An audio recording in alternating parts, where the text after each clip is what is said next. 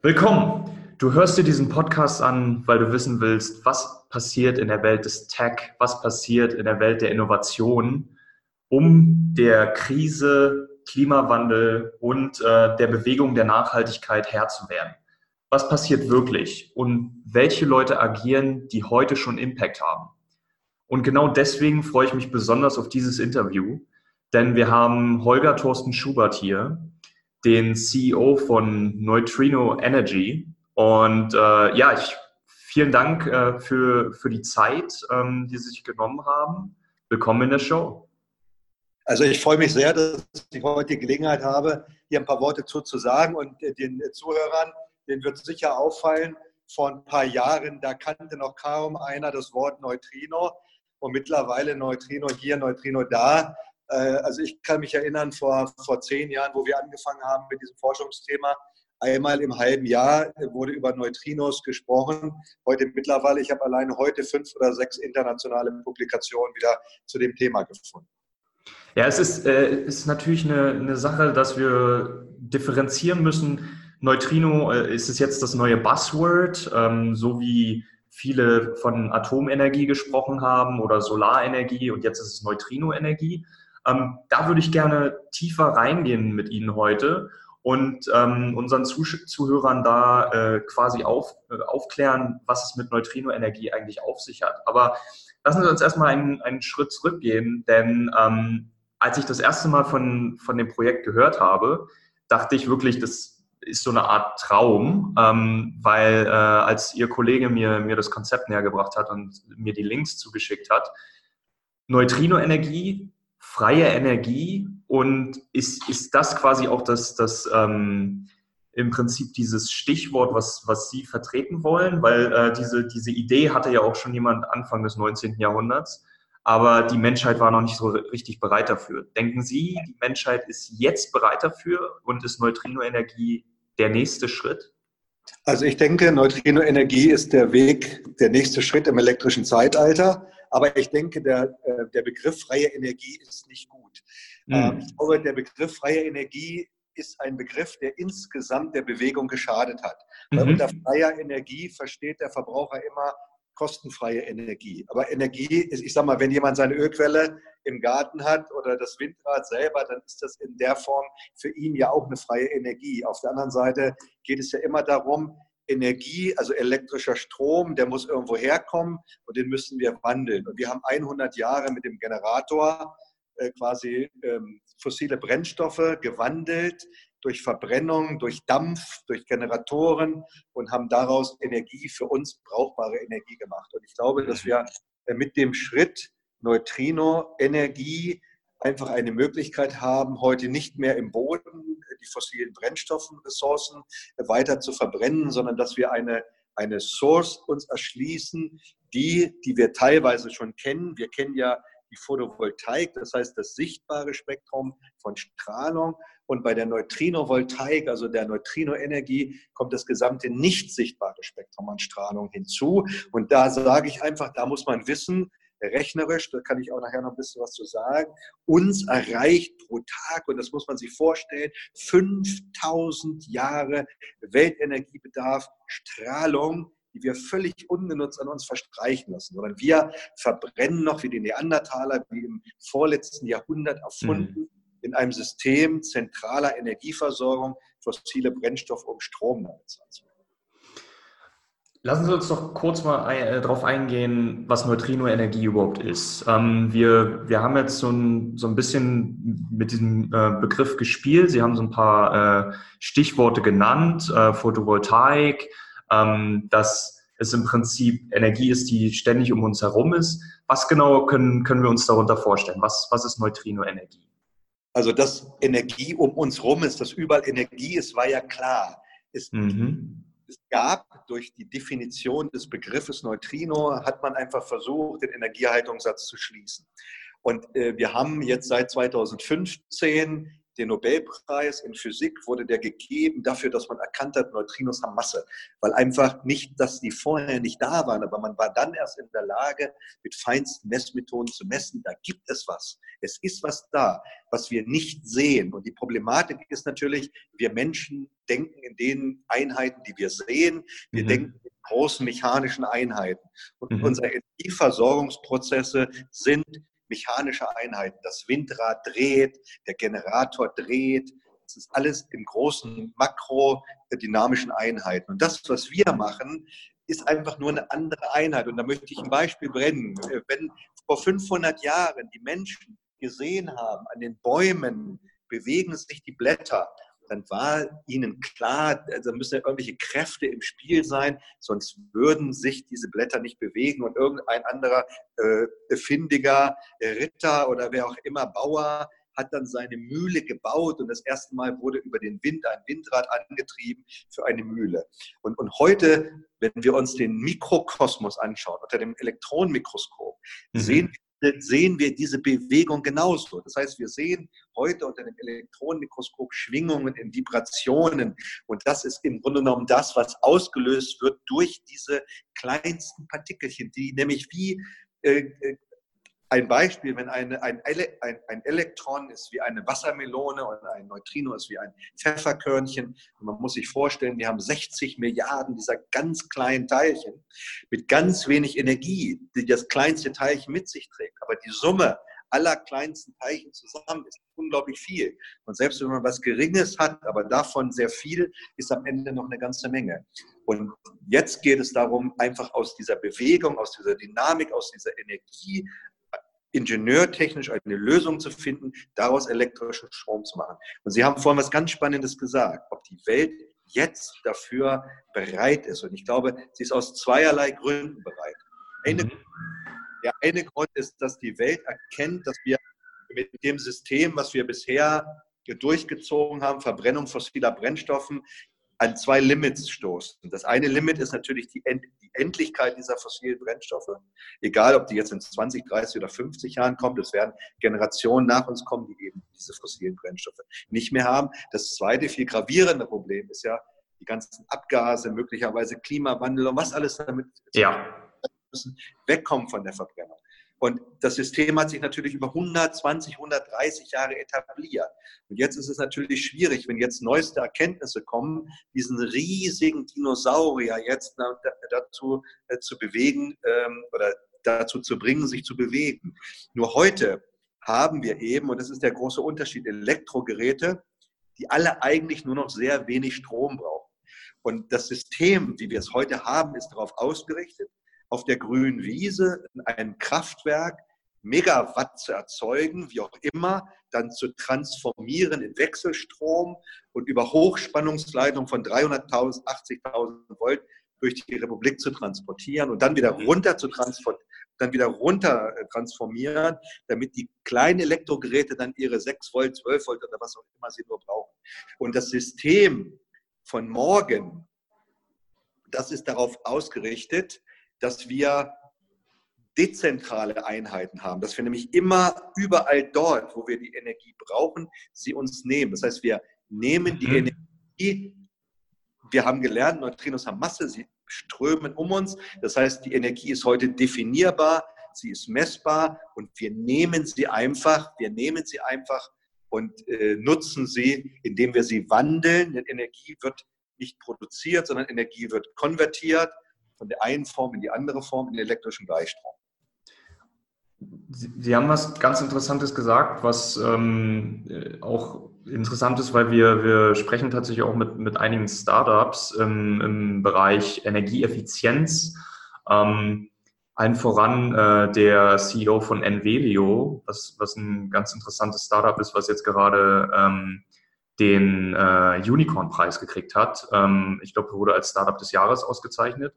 Auf jeden Fall, was daran interessant ist, Sie haben gesagt, eigentlich kommt der Strom mit einer viel höheren Spannung an, als er dann letztlich beim Endkonsumenten in der Steckdose ankommt. Also haben wir einen riesigen Verlust. Also heißt es auf der einen Seite, müssen wir an der Quelle arbeiten, Aber auf der anderen Seite müssen wir auch daran arbeiten, dass wir nicht diesen riesigen Verlust haben, weil wir letztlich noch mit 150 Jahre alter Technik zu tun haben, oder? Also würden Sie sagen, dass Absolut, da haben Sie völlig recht. Das heißt, das System, was wir heute haben, stammt aus den Zeiten der frühen Industrialisierung, wo große Drehströme notwendig waren. Aber heute technische elektrische Geräte würden alle mit wenigen Volt Gleichstrom auskommen. Das muss man einfach erkennen. Das heißt, dieser Transformationsprozess, Energietransportprozesse, in der Tat, eins der Kraftwerke in Deutschland, eins der Kernkraftwerke, läuft nur um die Spannungsverluste und der Netze, das zum Auszugleichen. Und das ist einfach auch, hinzu kommt natürlich die wahnsinnige Maintenance und die Kosten. Das heißt, Kosten, um diese Netze aufzubauen und zu unterhalten. Und jetzt darf man das natürlich nicht verteufeln. Jetzt muss man sagen, jawohl, das hatte 100 Jahre seinen Bestand und auch seinen Sinn. Und ich glaube, das Problem war dann einfach das, dass man dieses immer weiter pervertiert hat, weil das etablierte System sich dagegen gewehrt hat, dass es Neuerungen kam. Man hätte, damals, wo die erste Photovoltaiktechnologie kam, hätte man schon viel mehr machen können auf erneuerbare Energien, dezentrale Einheiten. Aber es wurde immer eingespeist ins Netz. Man hat immer versucht, das Netz weiter aufrechtzuerhalten, weil man argumentiert hat, das würde anders nicht funktionieren. Aber in Wirklichkeit, das ist meine Meinung, steckt natürlich da enorme monetäre Interessen dahinter. Und wenn man sieht, wie teuer heute eine Kilowattstunde ist, dann muss man einfach sagen, warum ist sie denn so teuer? Sie ist so teuer, weil A, teuer erzeugt werden muss, B, teuer transportiert werden muss und so weiter und so fort. Und ich denke, dass gerade Energie, so wie die Luft, die wir atmen, auch Energie ein Grundrecht sein muss und wesentlich günstiger sein muss. Und wenn wir wissen, dass innerhalb der nächsten 20 Jahre 3 bis 4 Milliarden mehr Menschen kommen, dass heute Industrialisierungsprozesse von Energie abhängen, wenn wir wissen, dass geopolitische Konflikte, die Kriege, die wir heute führen auf dieser Welt, das sind Energiekriege. Wenn wir sehen, was in Libyen passiert, das ist ein großes Ölfeld, Erdgasfeld vor der Küste von Griechenland, Türkei und Libyen, und deshalb werden geopolitische Konflikte geführt, weil es einfach um Ressourcenverteilung geht. Und wenn man einfach versteht, dass wenn man eben nicht mehr im Boden gräbt, sondern die Energieressourcen, die über uns stehen, als Next Step in the Electrical Age erkennt, dann heißt es natürlich, dass wir ingenieurtechnisch daran arbeiten müssen, diese Erkenntnisse zu optimieren und umzusetzen, dass aber die Energieressource, die wir dort wirklich für alle erschließen können, ein Vielfaches ausmacht und dass das wirklich die Energieressource für die nächsten Jahrhunderte sein wird, weil sie nach unserem menschlichen Ermessen eine Energie repräsentiert, an einem einzigen Tag nicht nur mehr als 5000 Jahre Weltenergiebedarf, sondern an einem einzigen Tag mehr Energie repräsentiert, wie alle noch vorhandenen fossilen Rohstoffe, die wir auf der Erde haben, zusammen. Das ist eine mathematische Größe, die ganz einfach ausrechenbar ist, weil wir wissen ja, ein Elektronenvolt, ein Neutrino mal 60 Milliarden mal Quadratzentimeter mal Sekunde, und jeder kann es selber feststellen, welche Energiemengen kommen. Ich sage mal ein Beispiel. Was viele Leute nicht verstehen, ist zum Beispiel bei Photovoltaik, also bei Photonen, da geht es ausschließlich ums Licht, es geht nicht um die Wärme. Das heißt, die Photozelle, die Solarzelle gibt bei 20 Grad minus, bei der Sonnenkonstante, bei derselben Sonnenkonstante wie bei 20 Grad plus, dieselbe Energieleistung ab. Jeder kennt das. Jeder soll doch mal im Sommer bei 20 Grad oder 25 Grad die Hand bei seinem Auto aufs Autodach legen. Das hat 60 Grad, das hat 70 Grad. Das sind nicht die Photonen, die das Autodach so warm machen. Und wenn man jetzt mal überlegt, man kann da sein Spiegelei drauf braten und man müsste berechnen, wie viel Energie aus der Steckdose notwendig wäre, dieses Auto auf diese Karosserie so aufzuheizen. Das ist mehr Strom, wie eine vierköpfige Familie im ganzen Monat braucht. So, jetzt passiert Folgendes. Jetzt steht das stundenlang da. Es erhitzt sich, es erwärmt sich. Diese Energie ist da. Der Mensch kommt rein, er startet den Motor. Das muss man sich vorstellen. Er macht die Klimaanlage an, er vernichtet diese aufgebaute Energie wieder. Das heißt, er erzeugt noch neue Energie und vernichtet diese Energie. Gegenenergie, okay. Ja, und jetzt kommt die Neutrino-Voltaik ins Spiel. Neutrino-Voltaik bedeutet nicht nur die Neutrinos, sondern eben alle nicht sichtbaren Strahlenspektren, auch die für Wärme verantwortlich sind. Und wenn man das System versteht, auf dem unsere Technologie funktioniert. Sie funktioniert auf Atomic Vibration at Nanomaterials. Das sind spezielle Kohlenstoffderivate, Kristalle aus. Das Material heißt Graphen. Das ist ein zweidimensionales Kohlenstoffderivat. Und dieses Kohlenstoffderivat bewegt sich 10-mal stärker. Das heißt, diese Schwingungen dieser Atome sind 10-mal stärker wie andere. Und wenn sich was bewegt, jetzt sind wir wieder bei dem Blatt, was wir vor 500 Jahren gesehen haben, dann haben wir verstanden, wenn es eine Bewegung gibt, dann gibt es auch Energie. Und jetzt geht es einfach darum, diese Bewegung, diese Schwingungen in Elektronenbewegung umzuwandeln. Und wenn diese Karosserie, und deshalb ist auch meine Einladung jetzt an die Startups zum Beispiel, also wir wollen ein Elektroauto bauen, wo die gesamte Karosserie nicht mehr aus Metall, aus Blech gebaut wird, sondern aus Carbon, ein Kohlenstoffverbundmaterial. Und dazwischen machen wir unsere Zellmaterialien. Und wenn dieses Auto auf der Straße steht und einfach der normalen Strahlung ausgesetzt ist, dann werden durch diese Mikrovibrationen in dieser Karosserie, das heißt, wenn das nur eine Stunde auf der Straße steht, dann sammelt das so viel Energie ein, die man dann in der Batterie puffern kann, dass das Fahrzeug völlig ohne Ladesäulen abhängig damit die nächsten Kilometer wieder fahren kann. Und der normale Zyklus des Elektroautos ist ja meistens das, was der Pendler macht. Der fährt früh morgens 20, 30, 40 Kilometer zur Arbeit, abends 20, 30, 40 Kilometer zurück. Und in den 8 Stunden, wo das Auto dann steht, würde es so viel Energie sammeln. Es sammelt die Energie aus der Umgebung ein, um wieder diesen Zyklus bewegen zu können. Das ist noch nicht Autobahn Hamburg, München, Berlin, wie es der gute Deutsche kennt, noch mit Tempo 200 auf der linken Spur brettern. Aber die Mobilität dieser Welt, ich war in China im letzten Jahr 3-mal, ich war in Brasilien, da ist die Durchschnittsgeschwindigkeit in den Ballungszentren unter 5 km/h. Das heißt, da bewegen sich auf 6, auf 8, auf 12 Spuren die Autos in Schrittgeschwindigkeit. Und da ist auch diese Autoposerei, wie der Deutsche das so kennt, nicht üblich, sondern da geht es bei der Fortbewegung mit dem Automobil um Bequemlichkeit, um eine gute Klimaanlage und so weiter und so fort. Und ich glaube, dass gerade die Innovation für die Zukunft, also selbstfahrende Mobilität, selbstfahrende Autos, intelligente Bauteile, also sogenannte smarte Karosseriebauteile, die die Energie einsammeln, das wird die Zukunft. Und da hat Deutschland so ein bisschen den Anschluss verpasst. Wir haben natürlich über 100 Jahre deutsche Ingenieurkunst in Diesel und Benzin. Aber ich glaube, das wird uns von großen Interessen jetzt gerade kaputt gemacht und wir haben es ein bisschen verpennt, rechtzeitig auf neue Technologien umzusteigen. Wenn wir jetzt mal überlegen, wenn dieses Abstrakte, was in meinem Kopf noch recht abstrakt ist, Neutrino, die Neutrino-Energie, so viele Anwendungsfelder hat, dann ist ja eigentlich, steht außer Frage, dass es dann irgendwann den Markt erobern wird. Also das ist, was Ihr Kollege mir gesagt hat, es wird Smartphones geben, die sich selber aufladen. Es gibt Autos, die sich selber aufladen. Aber wir müssen auch berücksichtigen, wir haben den Status quo und wir haben da, wo sie hinwollen. Und da, wo wir hinwollen, die Vision scheint sehr klar bei Ihnen zu sein.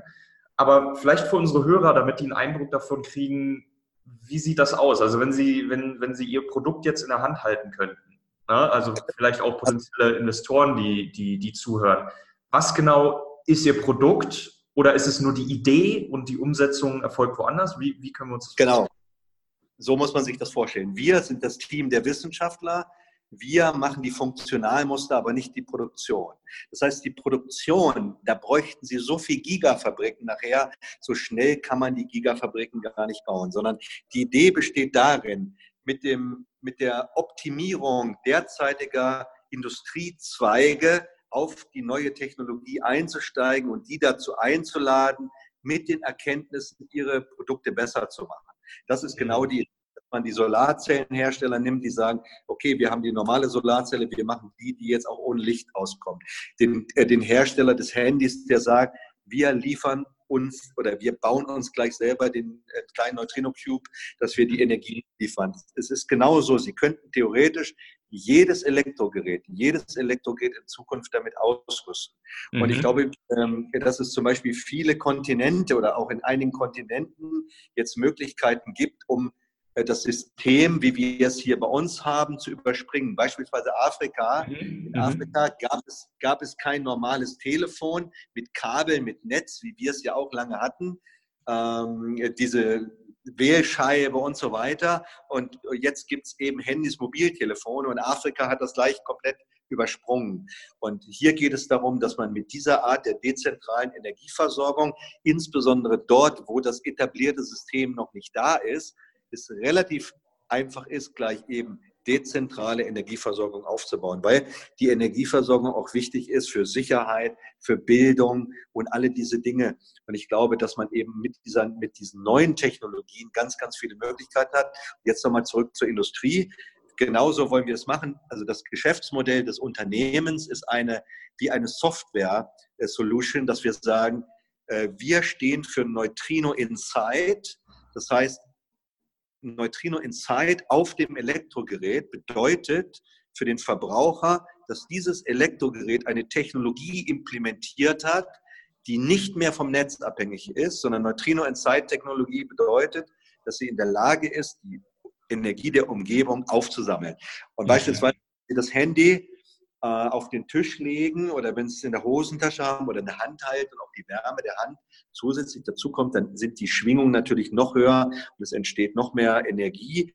Die Energie wird zwischengepuffert, weil es gibt nie einen heterogenen Energieverbrauch, sondern Energieverbrauch ist immer abhängig. Wenn wir jetzt zum Beispiel gerade streamen, mit Lautsprecher arbeiten und Bildschirm, ist der Energiebedarf wesentlich höher wie in einem Ruhemodus. Und das Entscheidende ist eine gute Softwarelösung, ein intelligentes Power-Management, um einfach die gesammelte Energie, die gestorte Energie und die benötigte Energie in einem ordentlichen Gleichgewicht zu haben. Und dasselbe ist eben bei Elektrofahrzeugen so oder auch selbst bei einer Waschmaschine, wo man sagt, dass das unmittelbare Einsammeln der Energie vielleicht nicht ausreicht, um den Schleudervorgang zu starten. Aber wenn die Maschine 20 Stunden Energie sammelt, dann kann sie auch 4 Stunden Schleudervorgang sammeln, weil dann, wenn wir es im Kleinen wieder transformieren, es absolut ausreicht dafür. Und das hat einfach was mit Mathematik zu tun, wie bei der Solarzelle auch. Die Solarzelle lebt ja davon, von der Oberfläche und der Multiplikation, also der eintretenden Photonen und den Winkel zum Licht. Und bei der Neutrino-Voltaik ist es nichts anderes. Hier geht es aber um die Tiefe. Das heißt, da wir nicht nur die oberste Schicht haben, sondern viele Schichten, am Ende macht es die Fläche aus oder der Kubus. Wenn wir jetzt ein Auto hätten mit einer Solarzelle, hätten wir das Problem, wir könnten nur das Dach und die dem Licht zugewandten Teile benutzen. Aber bei der Neutrino-Voltaik-Technologie können wir die gesamte Tiefe der Karosserie, den gesamten Kubus, also auch die Hohlräume, auch die Räume in den Türen, in dem Dach, in der Bodenplatte, dafür nutzen, dort Materialien zu verbauen, die wie so ein Schwamm die Energie aufsammeln. Herr Schubart, ich glaube, dass das Verkaufen dieser Idee, ich glaube, dass das gar kein Problem ist, aber ich wüsste gerne, wenn Sie sind ja auch viel unterwegs und auf Social Media sieht man auch, Sie haben Fotos mit Nico Rosberg, der jetzt auch ein sehr Impact Investing fokussierter Investor geworden ist. Also auch was Nachhaltigkeit angeht, da ist ja immer mehr Musik drin, was konventionelle Investments angeht.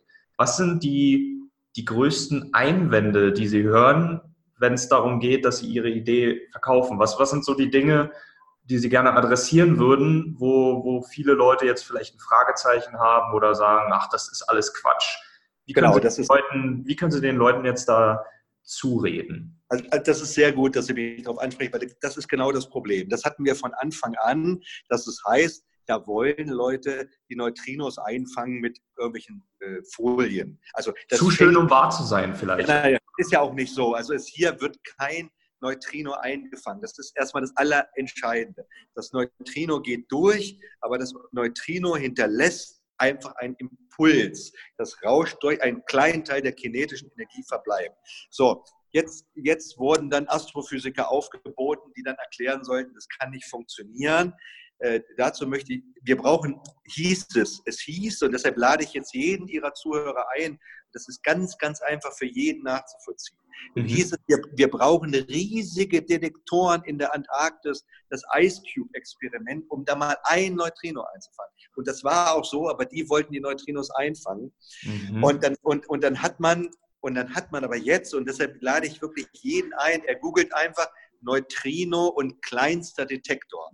Und die Universität in Chicago, mit der wir auch zusammenarbeiten, hat einen Detektor, der ist nur noch so groß wie so eine Kaffeekanne. Und dort wird mit künstlichem Material, mit nämlich diesen dotierten Kohlenstoffen, diese Wechselwirkung sehr gut beschrieben. Und das ist sogar eine Publikation vom deutschen Forschungsministerium. Wir hätten nicht geglaubt, dass das tatsächlich publiziert wird, weil wir erleben von Anfang an einfach wie ein Kampf gegen das, was wir tun. Mhm. Und gerade wurde im letzten Jahr ein sehr bekannter deutscher Physiker, der sich dann auch hinstellte im Fernsehen und erklärte, warum das angeblich nicht gehen könnte. Er bezog sich nämlich darauf, man bräuchte riesige Detektoren, aber das werden alle Ihre Leser oder alle Ihre Zuhörer jetzt innerhalb von wenigen Minuten nachprüfen, dass es eben nicht so ist. Und B, Packen wir in die Shownotes, ja. es gäbe das Material nicht, und das ist nun beides widerlegt. Und damit ist einfach klar, Neutrino-Voltaik-Technologie ist ja A, das Material zu haben, und B, es ist ja nichts anderes wie ein Detektor. Das heißt, dieser Detektor und die Bezeichnung Neutrino, da muss man auch verstehen, es gibt Neutrinos, die kommen vom Kosmos, dann gibt es welche, die kommen von der Sonne, dann gibt es welche, die kommen aus dem Boden, sogenannte Geoneutrinos, und es gibt den Elektrosmog. Also alles, was an Elektrosmog um uns herum ist ja auch eine Form von Neutrinoenergie. Und wenn Sie zum Beispiel mit der Neutrino-Voltaikzelle in die Nähe einer Antenne gehen, in die Nähe einer Steckdose gehen, oder wenn ich auf den Potsdamer Platz gehe, anstatt hier auf der grünen Wiese zu stehen, oder in die Nähe eines Kernkraftwerkes gehe, dann ist die Schwingfrequenz der Atome ja noch höher, weil alle diese nicht sichtbaren Strahlen Einfluss haben. Das heißt, alles das hat Einfluss darauf, dass die Atome noch schneller schwingen. Und immer, wie gesagt, durch diese Pendelbewegung, durch die Schwingung und die Resonanz fließen unsere Elektronen auf den metallischen Träger. Also das Entscheidende ist, dass es eigentlich viel mehr ein materialwissenschaftliches Thema ist als ein astrophysikalisches Thema. Das ist genauso, wie wenn ich den Meteorologen, der sich mit seinen Hochtiefdruckgebieten beschäftigt, auf der anderen Seite habe ich eben den Windradingenieur, der die Windräder gebaut hat. Und so ein bisschen ist es auch. Das heißt, das, was physikalisch passiert, sind Atomic Vibrations at Nanomaterials. Eine Nanobeschichtung ist das 5000ste eines menschlichen Haares. Und das Graphen ist ein zweidimensionales Kohlenstoffderivat, was sich von ungeheurer Härte auszeichnet und ungeheurer Dynamik.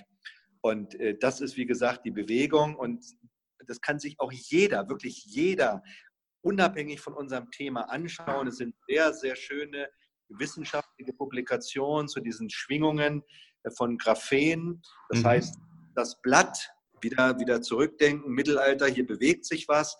Die Schwingungen sind da, aha, die Bewegung ist da, aha, die Energie ist da. Und alles andere ist jetzt wirklich die Einladung auch an junge Leute, die Einladung an Startups, einfach ihre Elektrogeräte mal anders zu denken. Und zwar nicht zu denken, da ist die Steckdose, da kommt 220 Volt, sondern mal zu denken, was haben wir für Möglichkeiten, wie viel Energie brauchen wir wirklich nur, was können wir einsparen, wie könnten wir das Gerät gestalten, wenn wir diese neue Technologie implementieren und damit autark mit Energie versorgen. Was hätte das für Vorteile? Und ich denke, wie gesagt, wir wollen weltweit, ja.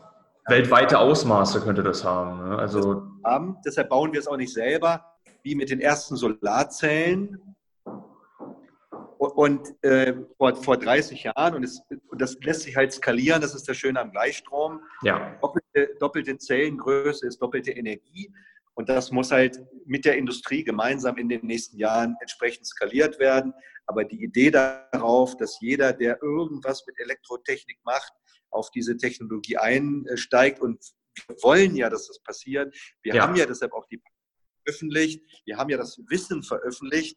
Und wir wollen den Verbraucher einfach darauf vorbereiten, dass es in den nächsten Jahren Technologien wird, die eben Neutrino Inside unabhängig vom Netz funktionieren werden.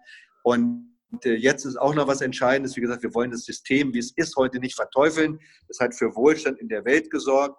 Und der Transformationsprozess zwischen dem, wie wir es heute haben, und dem, wie wir es uns vielleicht in 30, 40, 50 Jahren vorstellen, wenn man eben dann nicht mehr überhaupt keine fossilen Brennstoffe mehr verbrennen muss, wenn man in der Lage ist, dezentral alles an Energie bereitzustellen. Das ist natürlich die Vision und den Traum, den ich persönlich habe, wir haben verschiedene Rechenmodelle gemacht. Wir haben einen unserer indischen Professoren, der Professor Bhakta, das ist der Leiter vom Indian Institute of Technology, der den neuen Supercomputer dort baut, also einen der mit der größten Rechenleistung. Wir haben verschiedene Simulationen gefahren mit dieser Technologie. Und diese Technologie wäre, wenn man sie konsequent umsetzt, innerhalb weniger Jahrzehnten in der Lage, den gesamten Energiebedarf zu decken, weil wir haben ja gehört, das, was ankommt, ist so unglaublich viel und es geht eben nur noch darum, technologisch diese Energie zu wandeln und eben nicht mehr über Generator und Spule, da werden ja auch nur Elektronen in Bewegung versetzt. Und das ist, wie gesagt, über 100 Jahre altes System. Genau. Und das ist auch so ein bisschen ich glaube auch die Schwierigkeit. Auf der einen Seite haben wir diese fast schon utopisch scheinende Vision, dass wir sagen, die gesamte Welt kann mit Neutrino-Energie versorgt werden. Aber auf der anderen Seite haben wir auch Leute, die sich noch so ein bisschen in Sicherheit wägen und Angst haben vielleicht vor den disruptiven Konsequenzen. Lassen Sie uns doch mal überlegen, im Hier und Jetzt, was bräuchten Sie, damit Neutrino Energy zumindest einen Teil des Mainstream erreicht, die erste Traction erreicht, die ersten Produkte wirklich auf dem Markt sind, dass ich zum Beispiel das Fairphone oder dergleichen, also die nachhaltig produzierten Smartphones, wo es ja ein paar gibt, mit Neutrino-Energie versorgen könnte. Was fehlt Ihnen? Also ich kann Ihnen sagen, vielleicht auch daran schon gearbeitet. Auch aus politischer Sicht vielleicht. Also die politische Sicht, das haben wir am Anfang versucht. Wir haben versucht, Aufklärung zu machen, aber es wurde sicher halt festgelegt, schon vor dem Nobelpreis, so ähnlich wie bei anderen Dingen, dass das nicht gehen kann. Dann kam der Nobelpreis und jetzt ist es natürlich für viele schwierig umzudenken. Also ich kann Ihnen sagen, was schon passiert. Also es gibt 3 DAX 30 Unternehmen in Deutschland, DAX 30 Unternehmen, die mit uns schon Vereinbarungen haben, die alle wissen, dass es funktioniert. So, und jetzt geht es darum, genauso wie Sie es gesagt haben, einer ist ein Autokonzern, ohne dass ich den Namen nenne. Und jetzt sage ich Ihnen, was der für ein Problem hat. Das können Sie sehr gut verstehen. Ja. 30 bis 40 Milliarden Investitionen in ladesäulengestützte Elektromobilität. Entwicklungskosten in den letzten 3, 4, 5 Jahren. Jetzt steht, das heißt, Diesel ist weggefallen, jetzt kommen die Elektroautos in den Markt. Ja. Jetzt sagt der Entwicklungschef, wenn wir das heute, was Sie da heute haben, schon publizieren, dann würde der Verbraucher sagen, ja, ich kaufe das Elektroauto jetzt nicht, ich warte noch 2, 3 Jahre, bis das Elektroauto in den Markt kommt, was wirklich dann saubere und nachhaltige Energie wandelt. Ja, also das wird so lange dauern. Und bei den Elektrogeräten, wie den kleinen Geräten, wie den Smartphones, kann ich Ihnen sagen, ich hatte vor nicht mal einem halben Jahr, war eine chinesische Delegation da, die schon ihr Handy aufmachen, unsere Zelle zeigen und von uns noch die letzten weiteren Tipps haben wollten, was sie denn machen müssten. Das heißt, ich weiß, dass schon hinter den Kulissen an dieser Technologie von den verschiedensten Unternehmen gearbeitet wird. Und das Entscheidende für uns war ja damals, wir haben 2014 die ersten Patente dazu angemeldet, 2015, 16, wir haben eine Schachtel. Wir wollen ja auch, dass diese Technologie in den Markt kommt. Und das ist so ähnlich wie mit den ersten Solarzellen. Na ja, man sieht, das funktioniert schon. Und wie können wir das noch optimieren und wie können wir das noch besser machen? Und ich glaube einfach, dass diese Hightech Mobiltelefone, dass sich da auch keiner der Hersteller irgendeinen Fehler leisten kann. Das heißt, dass die Testreihen, die hinter den Kulissen laufen müssen, die müssen mindestens mal 12, 18, 24 Monate stabil stabil funktionieren, bis dann so ein Produkt in den Markt kommt. Ja, das heißt, dann brauchen Sie TÜV-Zertifizierung, CE-Zulassung, alles, was mit Elektrik zu tun hat. Also das sind schon hochkomplexe Dinge. Und ich denke deshalb einfach, Sie können, es gab einen Film, es gab einen sehr, sehr mutigen Privatsender, das war Bewusst TV, ich kannte das vorher auch nicht, aber dieser Bewusst TV, Joe Conrad, der hat uns tatsächlich eingeladen und einer unserer Wissenschaftler hat das mal demonstriert und da sieht man auch schon mal so ein Taschenrechner. Ja, man sieht den Taschenrechner mal in Funktion, man sieht das Lämpchen in Funktion, man sieht, es funktioniert und dann versteht man einfach, okay, der hat so eine kleine Zelle genommen, wenn die Zelle halt 10-mal größer ist, funktioniert auch das Handy. Und da muss man natürlich nur eins verstehen, ein Handy ist eine ganz komplexe Maschine, die genau das braucht. Die braucht eine ganz konstante Spannung. Wenn ich einen Elektromotor habe oder eine Lampe, wenn ich da meine Spannung dran halte, mit mehr Spannung dreht der Motor halt schneller oder die Lampe leuchtet heller. Aber ein Handy braucht ganz konstante Spannung. Das heißt, hier geht es darum, Software, Energiemanagement und so weiter, das alles wirklich gut und intelligent zusammenzufügen und daraus eine intelligente Energiezelle zu bauen. Und ich denke, dass bis die ersten Produkte in den Markt kommen werden, die kleinen Dinge innerhalb der nächsten 1 bis 2 Jahre am Markt zu sehen sein. Und dann wird das konsequent fortsetzen. Sehr spannende Information. Hoffentlich erreichen wir damit auch diejenigen, die jetzt wirklich an Ideen tüfteln, beziehungsweise die auch daran beteiligt sein können. Ne? Also gibt es da irgendeine Möglichkeit an dieser Idee? Gehen Sie an die Börse? Gibt es da irgendeine Möglichkeit, dass man sich als Anteilhaber, Investor beteiligen kann? Also wir haben lange Jahre darunter gelitten, dass eben behauptet wurde, wir würden Investorengelder einsammeln. Und ein physikalisch unmögliches Modell verbrauchen. Ich kann sagen, ich habe aus meinem Privatvermögen, was sehr groß war, weil ich habe jahrelang sehr erfolgreich in Immobilien und Forschung gearbeitet. Ich habe mein Privatvermögen da komplett in diese rein investiert. Das Unternehmen, was wir heute repräsentieren, hat keinerlei Kredite, keinerlei Fördermittel, keinerlei Schulden. Wir sind stolz drauf. Wir haben aber Privatinvestoren ausgeschlossen, weil wir gesagt haben, wir wollen eben nicht, dass irgendjemand irgendein Risiko eingeht, weil natürlich Forschen heißt ja Ergebnis offen forschen. Forschen heißt nie zu wissen, was bei rauskommt. Und wir haben uns jetzt entschlossen, in diesem Jahr unser Unternehmen an die amerikanische Börse zu bringen. Warum bringen wir es an die amerikanische Börse und nicht an die europäische Börse? Das hat ganz einfach damit zu tun, dass natürlich die Vision und die Bereitschaft auf Zukunft zu investieren in Amerika ganz anders ist wie in Deutschland. In Deutschland ist so, die deutsche Aktie wird gut bewertet, wenn das Geschäftsergebnis vom letzten und vom vorletzten Jahr gut war. Und dann so, das Problem ist aber, dass in der heutigen Zeit, also der hohen Volatilität, der technologischen Wandels, der schnellen Veränderung des Marktes, doch die Vergangenheit gar kein Garant mehr dafür sein kann, dass ich, wenn ich gestern und vorgestern gut war, ich morgen und übermorgen auch noch gut bin. Und das ist der Unterschied der amerikanischen Betrachtung. Das heißt, die amerikanischen Börsen betrachten auch in ihrer Wertbetrachtung Unternehmen viel mehr zukunftsorientiert, anstatt rückwärtsorientiert. Also nicht Bilanzen von gestern, sondern Ertragsvorausschauen von morgen. Und da ist das Potenzial einfach größer. Machen wir das? Und wenn jetzt einer fragt, ja, was wollen wir, wofür wollen wir dieses Kapital? Das Kapital, was wir nehmen wir, weil es einfach darum geht, also weitere Erkenntnisse zu sammeln, die Aufklärung voranzutreiben, also alles das, was Aufklärung für den Verbraucher ist. Denn das Problem ist nicht, das sagen sogar unsere Physiker sagen, es ist keine technologische Revolution mehr. Die Erkenntnisse sind alle da. Es ist eine mediale Revolution. Es geht nämlich darum, diese Erkenntnisse der Öffentlichkeit wirklich preiszugeben, dass die Öffentlichkeit sie versteht. Denn wenn die Öffentlichkeit versteht, was möglich ist, wird sie es auch fordern, weil Erfindungen gehen immer mit den Bedürfnissen einher. Nur im Bereich der Energie wurde uns halt immer erklärt, das System, wie wir es haben, ist alternativlos. Der Strom kommt aus der Welt.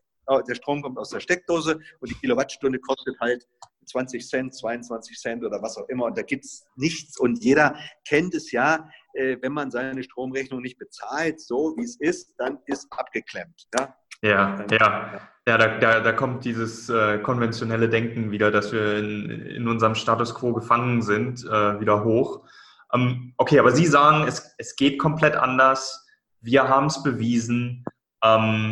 Und was natürlich schwierig ist über den Podcast, was wir in den Shownotes noch hinzufügen, wenn Sie uns da Materialien geben, ist, wenn wir es wo wir es in Aktion sehen, wo wir quasi auch mal sehen können, was ist es physisch, mehr oder minder. Ja. Das würde ich gerne in die Shownotes hinzufügen. Aber ansonsten, Herr Schubart, erstmal vielen Dank für Ihre Zeit. Wo sagen Sie, was ist noch eine Information, die Sie unbedingt loswerden wollen, was unsere Hörer unbedingt wissen müssen über Neutrino? Also jedem, der das jetzt gehört hat, möchte ich auffordern, sich zu hinterfragen und das zu reflektieren, was ich gesagt habe, und dann sich selbst das nachzuvollziehen, dass er sich selbst diese Bewegung dieser Materialien nachvollzieht, einfach sich logisch und kausal die Kette bildet, weil dann kommt er zum Schluss, oh verdammt, genauso funktioniert's, und es dann einfach weitergibt. Und dann ist ganz viel getan. Ich denke, dass unsere Gesellschaft diese kontroverse Diskussion darüber braucht und dass es automatisch kommt und nachher, wenn man sich ein paar Jahre zurückerinnert, um die Errungenschaft, die wir heute haben, wir machen dieses Podcast hier, wir können mit Amerika skypen in Sekunden mit Echtzeit und Foto und Bildern. Und wenn wir uns 10 Jahre, 15 Jahre zurückdenken, da ging das alle nicht. Ich komme nur aus der Generation, da musste man tatsächlich beim Telefon die Wählscheibe drehen. Das ist einfach so. Technologien haben heute ein Tempo, das ist unglaublich.